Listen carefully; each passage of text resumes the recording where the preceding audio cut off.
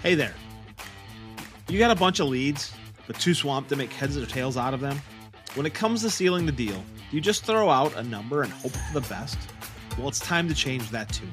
Welcome to the $1 Million Pipeline Challenge, tailor-made for the home services and remodeling pros just like you. We're cutting through the clutter, showing you how to chat with your customers and nail your pitches and boost those conversions. No more guesswork, just solid strategies to grow your business. Tune in to transform your approach, and let's build that $1 Million pipeline together.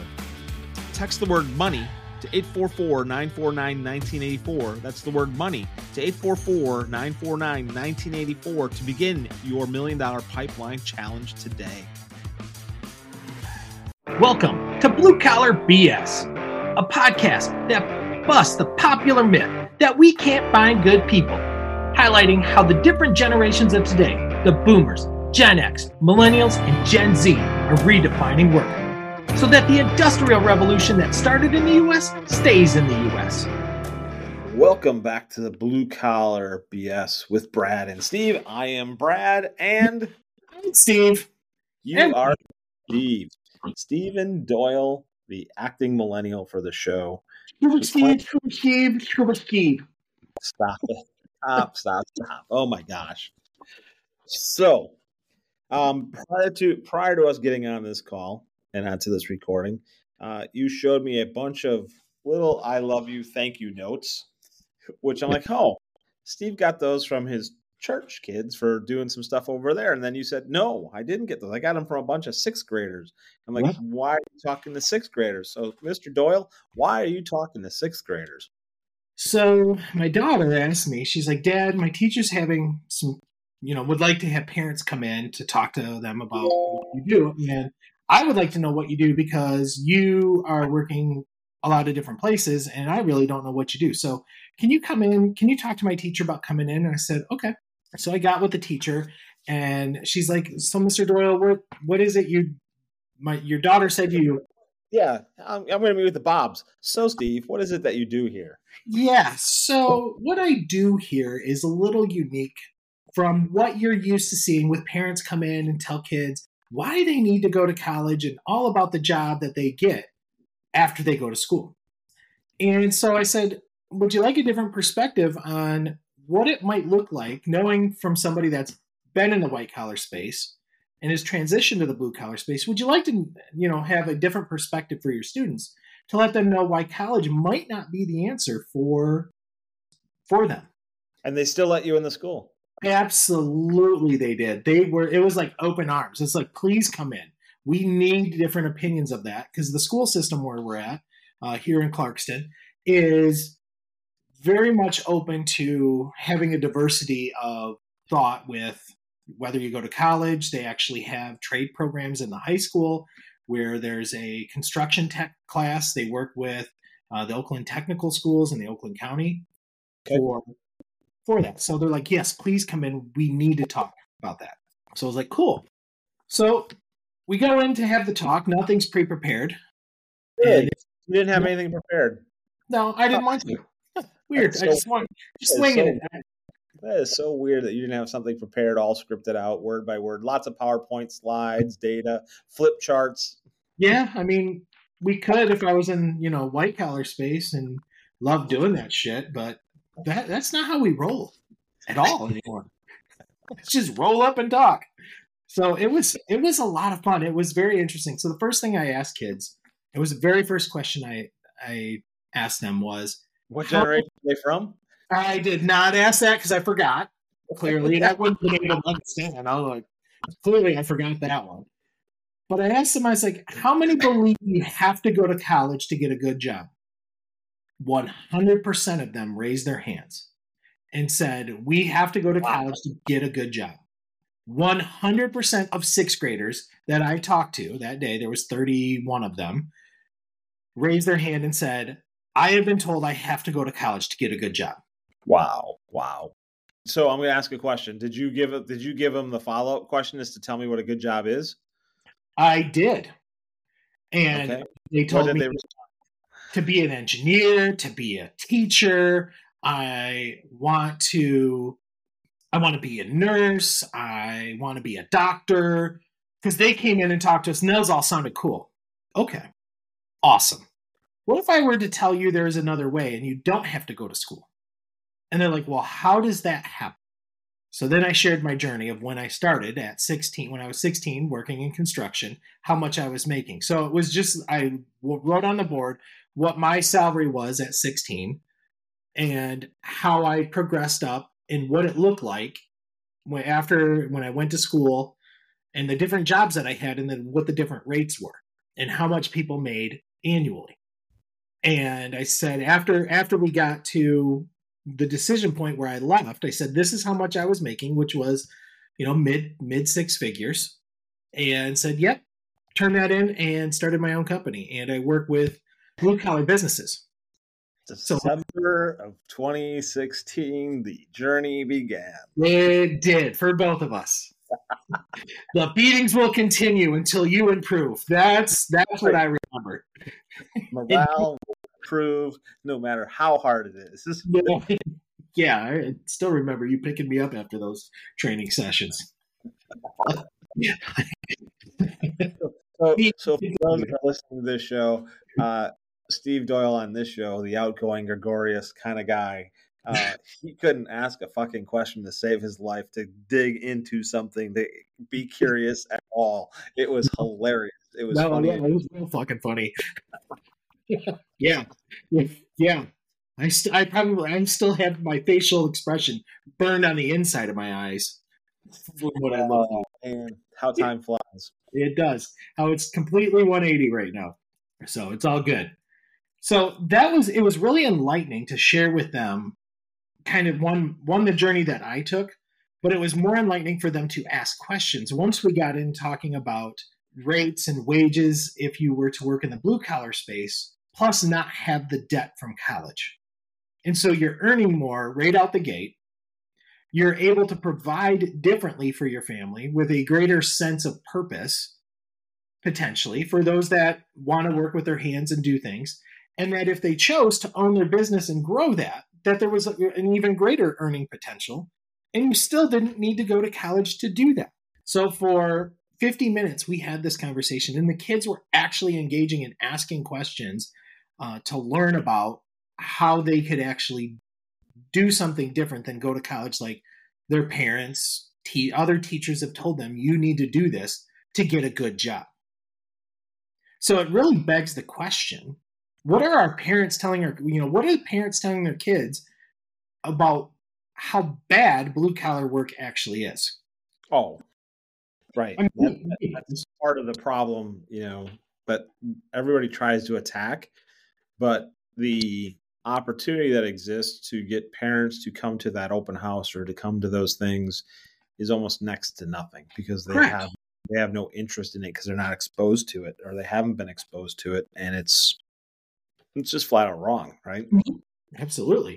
We'll go see the brand new building that was put up, and some of it, I'm going to blame that on the manufacturers and on the owners of those businesses of not willing to open up. When I was at Bucyrus, when we had our 125th anniversary open house that we had, it was either the 125th anniversary of the house of the business, and we striped the entire facility, called it the Green Mile because it was a green line for our walk, and it was well over a mile long. That walking through the facility and seeing everything, and my father-in-law, rest his soul, he enjoyed that tour so much because he remembers all of those things and back in the day what the industry used to be and all those types of things. But my kids, they saw that stuff and like, and this massive, 300,000 pounds of steel sitting in different structures and going, wow, that stuff that you'll never see from a mining industry perspective anywhere in your lifetime, most likely for most people. It was spectacular. My wife and I were just down vacation in Greece recently, and we were on one of our excursions on one of the islands. We went and saw probably the world's largest Bergmite, some mineral mine. It's an open surface mine, right? But it was, compared to the things I've seen, right, from the coal side of it and copper side of it, it was super small. But for my wife to see the benches and the things and the little trucks, right? These big trucks that when our car is driving past this truck in this mine, which is also very weird that we were able to get on an operating mine site inside Greece without any safety videos, any training, nothing.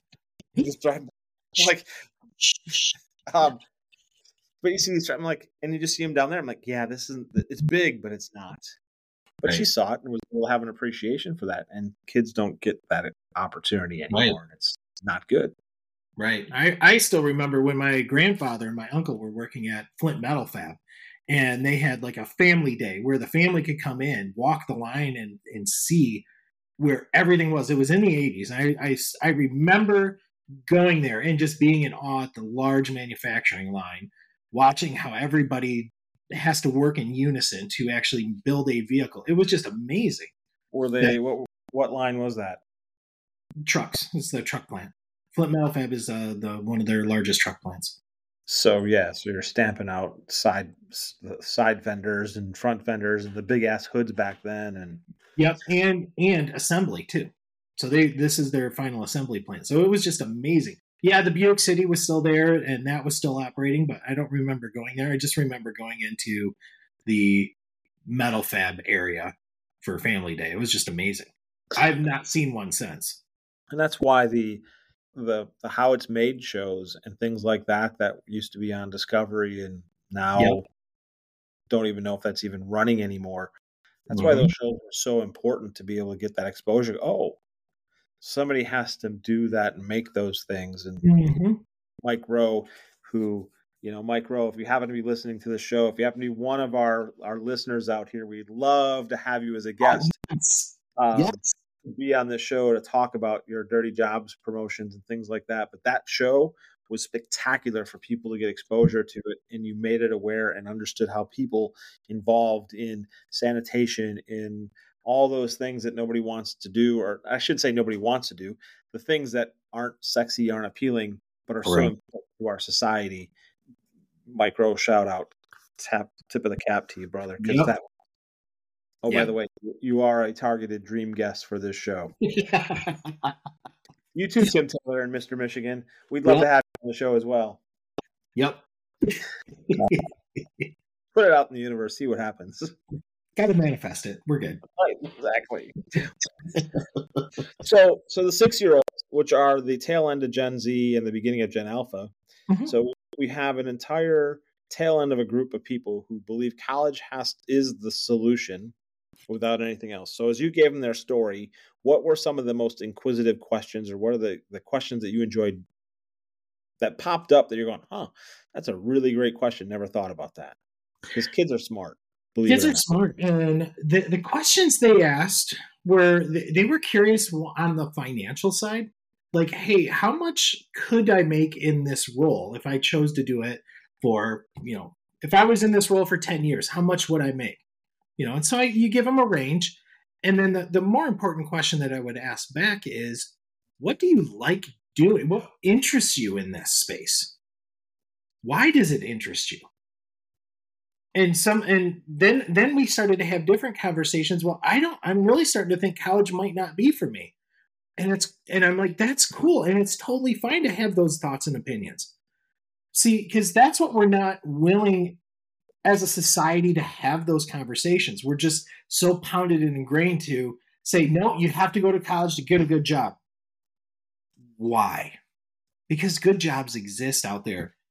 There are great people making great money, helping people with everyday life. So let's talk plumbers, for example. And I gave this example to the kids. I said, so how many of you guys, your parents had to call a plumber, in the last year? And I would say 15 of them raised their hands. Said, okay, that's great. How hard did you ever hear your parents talking about how hard it was to find one? And one kid piped up and they're like, it took them 3 months to find a plumber that would actually come out to the house. Like, yeah.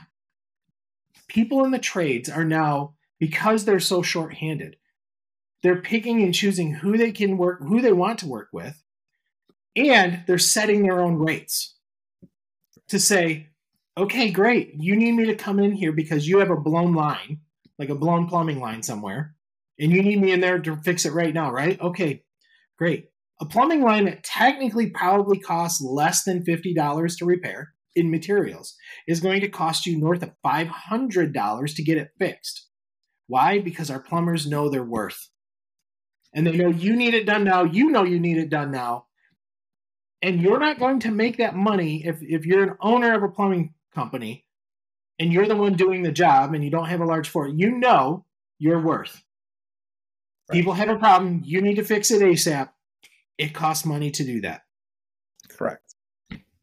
Right? And it's like that everywhere when people are so taught there's only one avenue for you. Don't do trades, go to college. And now we're here left with $500 bills for, an hour's worth of work because I know where to fix the problem. I know how to fix the problem. That's what you're paying for. You're paying for that experience. Right. And this is a topic for a different show probably, but there's that opportunity that we still need to figure out how to transfer knowledge and wisdom and show where the right thing is to go to look at that plumbing system, at that septic system, at that leach bed system, at whatever it is, to make sure that the next person knows how to take care of it. So that's a different topic for a different show. So Mr. Doyle has done his good deed for the month, which is great. So thank you for going out and promoting and supporting and getting in front of some Gen Alphas and bringing forward some information that's like freaking scary. Actually, we have a generation and a half potentially that think that they have to go to college, which and colleges shit the bed during COVID for how they were handling things, and this is going to be a very interesting next 3 to 5 years for sure. Yeah, so absolutely. Hi, Mr. Doyle. Thank you for doing your good deed today for this for the blue collar world, and thank you. Letting people know there are good jobs out there for good people that want to do something and can think about it differently. So that Gen Alpha, you're helping support us move that generation forward. So Mr. Doyle, kudos to you. And Mike, when you're ready, just let us know and we'll let us know, Mike. All right. We'll see you later. All right, later, man. Thank you for listening to Blue Collar BS, brought to you by Vision Forward Business Solutions and Professional Business Coaching, Inc. If you'd like to learn more on today's topic, just reach out to Steve Doyle or myself, Brad Herta. Please like, share, rate, and review this show, as feedback is the only way we can get better. Let's keep blue-collar businesses strong for generations to come.